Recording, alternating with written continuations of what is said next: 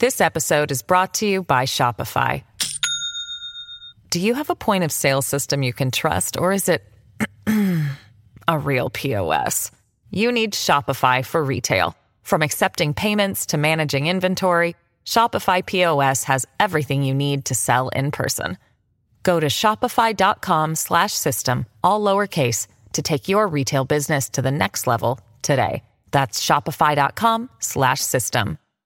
Hello, everybody. This is Marshall Poe. I'm the editor of the New Books Network. NBN listeners like to read books and buy them. So we thought we'd tell you that right now, our friends at Princeton University Press are having a remarkable site-wide sale. You can get 50% off books, including ebooks and audiobooks, with the code 50, F-I-F-T-Y, at checkout until May 31. You can save some real money on Princeton University Press books. I encourage you to go there and check it out.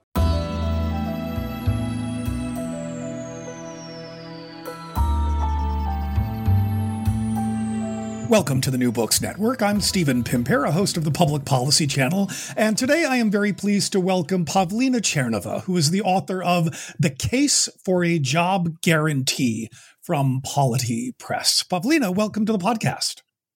Thank you for having me, Stephen.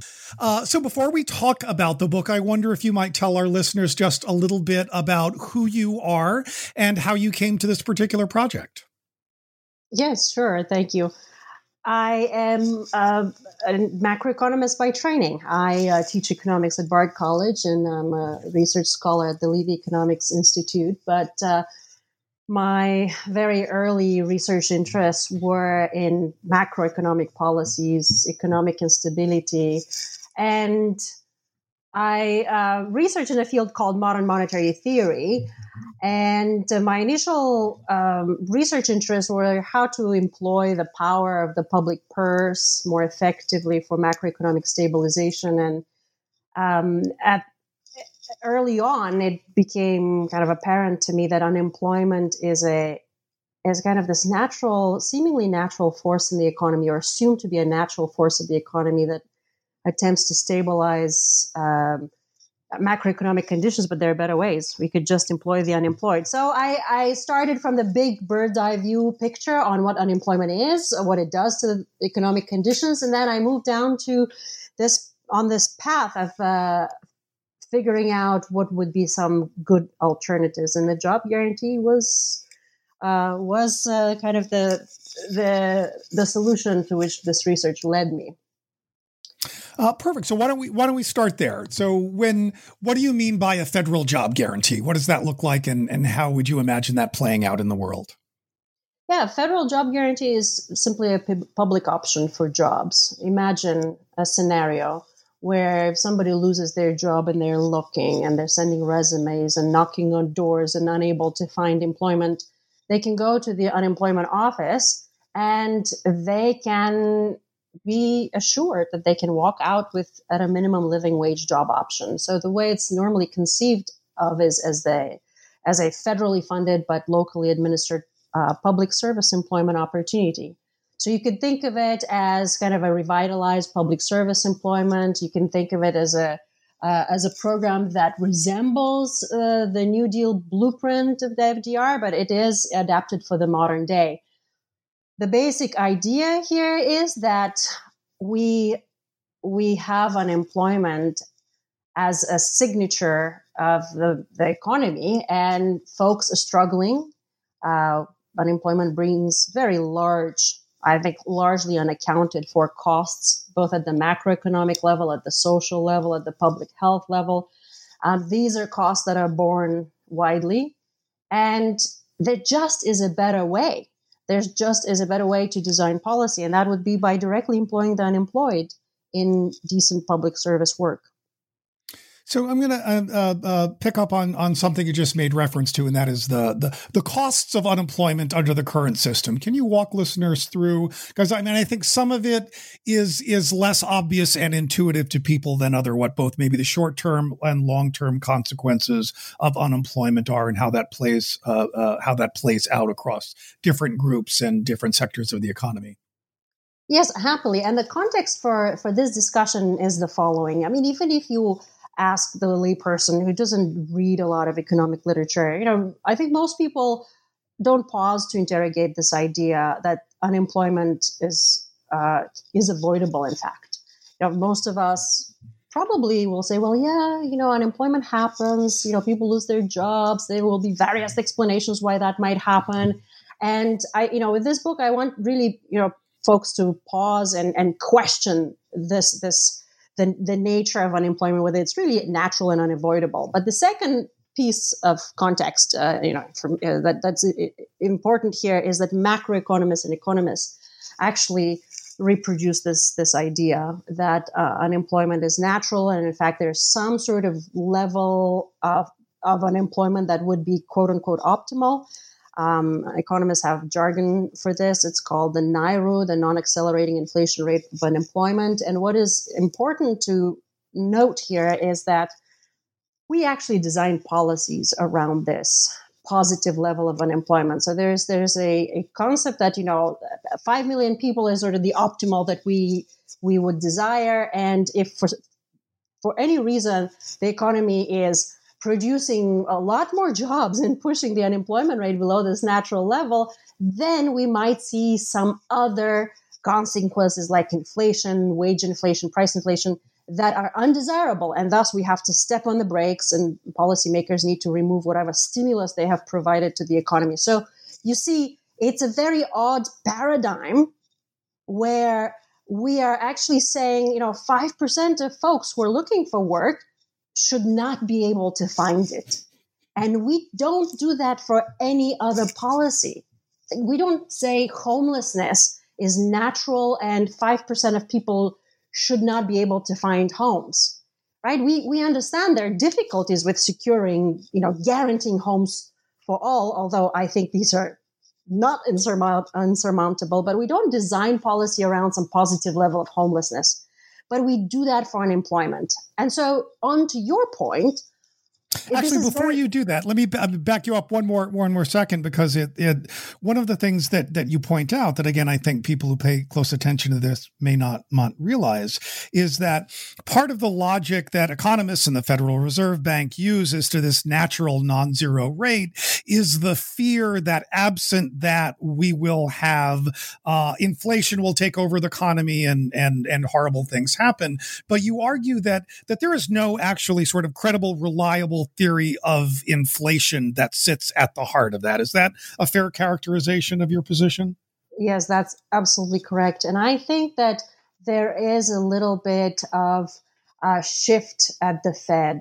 Before COVID, before the pandemic, there was still an active conversation about where is that natural level. And while the Fed Chairman Powell had said, look, we really need to know where that level is, at the same time, he conceded that relationship is broken. In my view, it was never a robust relationship between unemployment and inflation. We can go much lower, even though unemployment was, historically low. It was widely understood, or, folks were beginning to understand that the labor market slack was big and we could go even lower, and no inflation is on the horizon. But look what this natural rate hypothesis is saying. It is saying that if too many people have employment, they might actually make demands for better working conditions. They might actually ask for higher wages. And this is the evil that we want to prevent inflation that might come from higher wage demands. And that, to me, is not only macroeconomically unsound, but it's also a morally bankrupt macroeconomic model. We can create a good full employment policy that is anti-cyclical, that does not generate undesirable inflation, and still allow people to earn a decent living. And that's what the job guarantee does. And maybe before I explain that mechanism, I want to return to the social costs. Yes, because if macroeconomists were accounting for these costs of unemployment, perhaps this idea of the natural rate won't survive very long, because we have financial and non-financial real costs that are very large, that are related to unemployment. And so we can just start with the public health literature, for example, which has documented quite well how unemployment makes people sicker, weaker, more vulnerable. They have more physical and mental problems. They go to the doctor more frequently. They spend more medication. They lose their social contacts, the very contacts on which they rely on to then find new employment, if you will. And the costs are not just for the unemployed in terms of lost income or lost opportunity. Those costs seem to ripple through their families. They are their costs that children bear in terms of poor educational outcomes, health outcomes, labor market outcomes. Spouses also suffer as a consequence. And then we have this widespread malaise and devastation in communities. We know what communities look like that suffer mass unemployment. And even in the best of times, there are pockets in the country that are plagued with double-digit depression-level unemployment, and that robs those communities of tax revenue, that stretches public resources. I can go on and on and on. And if we just were to add up all of that, and we add it up on the global scale, we see that we are basically sustaining this kind of paradigm of neglect, of public squalor, if you will, and people require perhaps guarantees and protection more than anything else in the economy. And so the job guarantee is that very first step. It's a safety net that says, if you need a living wage job, a good, decent living wage job, we will provide it. There's plenty of work that needs to be done in the public service, neglected public service areas. We can match those needs with people who need employment opportunities, provide on-the-job training, allow you to transition to other better paid work as needed. So I want us to talk about the objections that people lodge to this. But before we do that, I want to ask if you would talk about how you think about a jobs guarantee in comparison to another proposal that we've heard a little bit more about of late, a universal basic income. Why do you think a jobs guarantee is a better approach? Or do you? I shouldn't put words in your mouth. I do consider the job guarantee a better approach than a universal living income for all, irrespective of their income, for example. I think that they are policies that can work together, and a form of basic income will be necessary, even if you have a jobs guarantee, because the way we provision for society is in multiple ways. There are folks that cannot work, will not work, and for various reasons, and they will need adequate support. But what we notice, even with basic income experiments around the world, what we notice is that people still seek work. They still need jobs and well-paying jobs, and they are not able to find them. And so the job guarantee actually fixes that macroeconomic problem, that even in the best economy, in the best of times, there's shortage of jobs.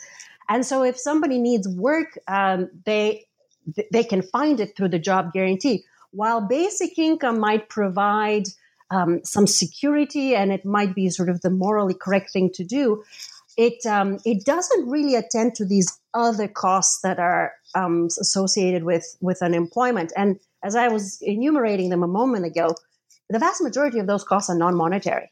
The psychological effect, the health effects, of just being isolated, of not being connected to community, of not finding useful work and recognizing the dignity of work and all of that. Like, they are non-pecuniary costs that are very large. So basic income would maybe help one dimension of that economic distress, but not really the participation dimension. And so the job guarantee also is a program that empowers people at a different level. It allows them to participate in the creation of community-based projects, if you will, on organizing our social economic life at the local level through participatory models of organization. That's the idea behind this particular proposal. And it empowers working people in a different way. When you're working for an employer that pays poverty wages, that harasses you, that discriminates, you have the option to say no. You have the option to leave. And while basic income may allow you to do that as well, it's a whole different kind of dynamic if you have an option of a good, decent job than if you don't know if one such job will be around the corner. In other words, just the income alone doesn't quite provide the same sort of safety net for working people at the bottom, because the job guarantee is that standard of a wage that you can get elsewhere in the economy because it's guaranteed. So if, McDonald's workers are earning, poverty minimum wages and they are striking because of harassment on the workplace, imagine how much more effective that fight can be if people can leave and say there is a living wage job in the community. We don't have to put up with these kind of working conditions. So the most vulnerable workers who are at the sort of the bottom of the income distribution tend to gain the most from having a public option at living wages with basic guaranteed wage benefit package. This episode is brought to you by Shopify. Do you have a point of sale system you can trust, or is it a real POS? You need Shopify for retail. From accepting payments to managing inventory, Shopify POS has everything you need to sell in person. Go to shopify.com/system, all lowercase, to take your retail business to the next level today. That's shopify.com/system. So let's talk about some of the objections to this. And you've just alluded to one of them. You've talked about the ways in which a living wage, and in the book you talk about it as coming with access to healthcare and childcare as important pieces of this. But of course, as you've just articulated, one of the things that this does is it increases the leverage and the power of workers over their employers, and would presumably put pressure on private sector wages that are paying anything below that living wage. What is your best argument to people who worry about both of those things, the increased worker power and the wage inflation in particular, that you think might, if not persuade them, at least make the best case for why this is better than the alternative? Yeah, I think the current pandemic hopefully has revealed the many pathologies of the labor market. Folks whom we now laud as essential workers, those were people that until yesterday were called unproductive, low skill, but now they're essential. And we are finally seeing, I hope, really finally seeing the despicable conditions under which they work. And we also are seeing the disparities. Very often, those are people of color, women, low-wage workers with temporary precarious employment in very unsafe working conditions. That has to change. And workers will never have the truly power over their working places if the threat of unemployment looms over them. That structures so much of our labor markets. Who gets the jobs, what kind of jobs they're going to be, how well paid will they be, and so unemployment has been widely recognized as a very effective tool for firms can wield over their workers. Now, is worker power such a terrible thing? I would say quite the contrary. We need something. Labor laws are very good and very important. Bargaining power is also very good. But without that absolute security that a good job is available on the ready, they are not quite stable. Even the minimum wage is not a true minimum wage when you're seeking a minimum wage job and not being able to find it. That, for you, the wage is zero, right? If you cannot secure a minimum wage job, even then, essentially your minimum wage is zero. So the job guarantee will kind of lift this floor. The second question was about wage inflation. Now, here's what the job guarantee does. It does lift the bottom, but it doesn't cause a permanent wage inflation and permanent increase in prices. We do want to raise standards of living. We want to raise the floor. And in effect, we do want to say that poverty-paying employers should be incentivized, or there has to be some competition for them, right? That we don't want to use unemployment as a force that retains their privilege to pay poverty-paying jobs. But how do we make sure that this is not an inflationary process? Well, if we raise the floor, what the job guarantee does is it first creates a lot of economic activity. So it also contributes to economic growth. So you're not just increasing increasing wages, but you're also increasing economic output. So it's both a demand and a supply policy, right? We're producing useful value and expanding production.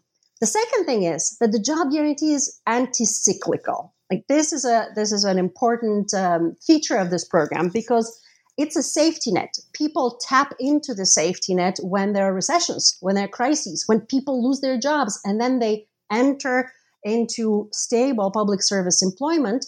The spending on this program is the very stimulus that we need to kickstart the economic wheels and restore some sort of stability to the private sector employment.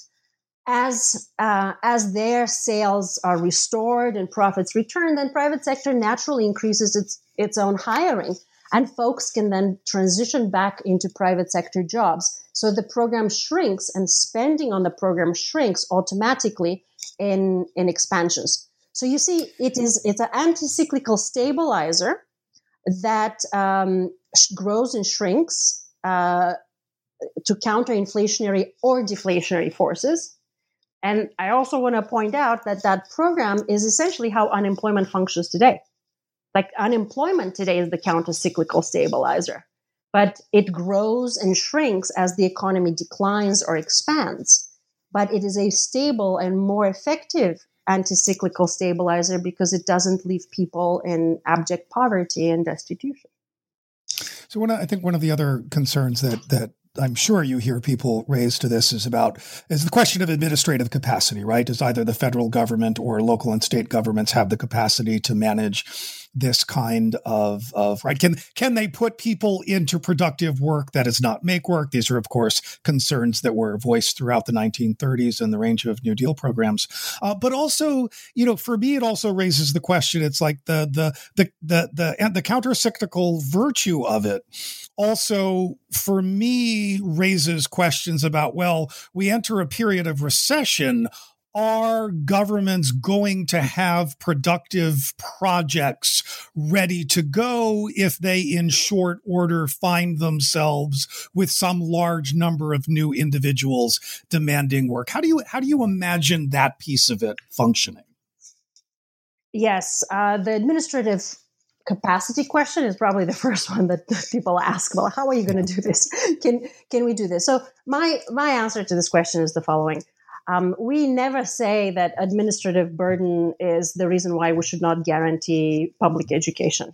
We just believe that it is better to have a high level of literacy and educated young men and women than not. And so that's the comparison. The comparison is, do you want to have mass unemployment or do you want to have a policy of guaranteed employment?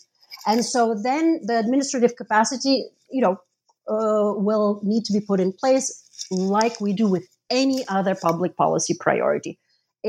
So it's not a unique challenge to this policy, and I don't believe it should be the litmus test for its desirability. Surely we have to figure out the kinks. How would you organize it? In my proposal, I argue that you want to rely on the kind of institutions that already exist in communities. You can use you could use community groups, even the nonprofit sector. You can use localities that know best their needs and their resources to create these projects. In other words, a bottom-up is much more effective and robust and resilient policy than a top-down where federal officials come in and say, build a bridge. That is not what this proposal is about. Right. And there are lots of examples around the world that we can look to of these bottom-up participatory models. So what I'm suggesting is that there is a lot of useful work already being done on the ground. There are environmental groups doing green work, public care work. That needs to be scaled up because these are the sort of neglected areas. So we use the institutional capacity that we have on the ground, but we will have to build new one, no question. What about the counter-cyclical virtue? Like, can we come up with productive projects on the ready? Well, the first thing I want to say is that, we got to expand the definition of productive. So an environmental work might not have a commercial return, but it is sorely needed. We need to be able to do a lot of environmental remediation. Care work, if you organize care for the elderly on the basis of profit, you're going to find all sorts of, scenarios where firms cut corners, they under-provision the care. The care work has to be a public service provided, again, not for commercial return, but for the social benefit that it yields. So, and we understand that there is such a thing as a broad public purpose. Once we return to this way of thinking, then I think the sky is the limit. We start noticing all of these neglected areas in our social economic life and all of these gaps in our communities that can be filled by, putting the unemployed to work. The other thing that I want to say is that imagine if we had a job guarantee that was a permanent feature of our economy, and that would mean that we would have had some sort of infrastructure already in place for designing and proposing projects. How we would have responded to COVID, how different our response would have been if we had that infrastructure. On the ready, we could have mobilized a lot of sanitation workers. On the ready, we could have mobilized folks to man the dispatch lines and the phone lines and attend to the elderly in isolation and maybe provide teacher assistants who are trying to run online courses for their children and our children. I mean, you just thinking creatively about plugging in these gaps is possible with some sort of robust infrastructure and policy design in place. And no doubt, you just have to start somewhere, and then we improve upon that infrastructure. And that all of that logic is part of why it is that you and others conceive this as an important piece of a Green New Deal, correct? Yes, there are several reasons for that. The first is that I think that the green transition work has always been difficult because it implies economic insecurity for a lot of people, right? So if we're transitioning from fossil fuel jobs to green jobs, there was never really a clear articulation of how we would make sure that this transition can happen for all. Anyone can get a job in the new world. Now, the job guarantee was put in place in the Green New Deal resolution, I think, with that recognition that we will not leave anyone behind and there will be an employment safety net that to help with that transition. The other thing is that the job guarantee has always been green, even before the Green New Deal captured sort of the imagination of the public. We have had many projects that mimic the job guarantee, starting with FDR's conservation work and many others around the world. So care and conservation is a very natural place where we can employ a lot of unemployed people to do public service. And also it's that little step that we can put in place in the industrial strategy of transforming the economy from a fossil fuels to green technique that ensures inclusion, that ensures that whoever loses their job can find a good employment opportunity as they transition to other work. So I've got what I think, and you probably think is the least interesting question, but I suspect one that you get all the time. How are you going to pay for it? Yes. Well, actually, this question has evolved in this kind of a phenomenal way in the last few years. It was always used as an objection, right? It's not even a question; it's an objection. When people say, "How are you going to pay for it?" they're trying to say that somehow this policy priority is not as important as others. And what COVID, I think the financial crisis revealed, is that when there is an objective, a goal, a policy priority, let's use the tax cuts that were passed by the Trump administration a couple of years ago, right? Whenever there is a consensus and a commitment to policy, the money is there.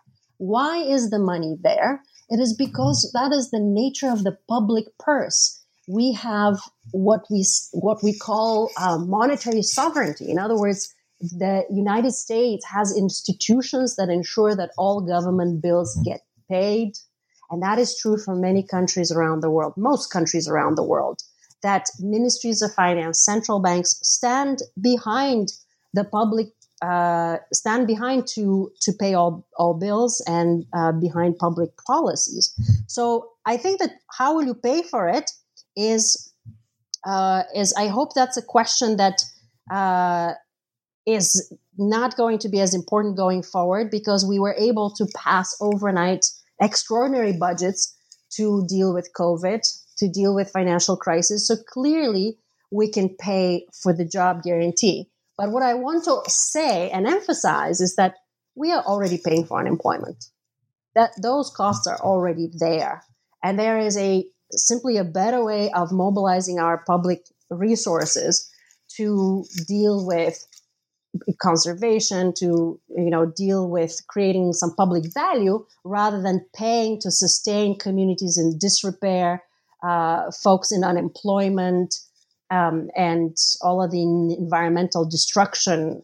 So the job guarantee is really a prevention policy. It's paying for preventing a lot of crises, preventing mass unemployment, just like it is a policy of preventing problems like fires and floods. So it is, on the whole, better bang for the buck, so to speak.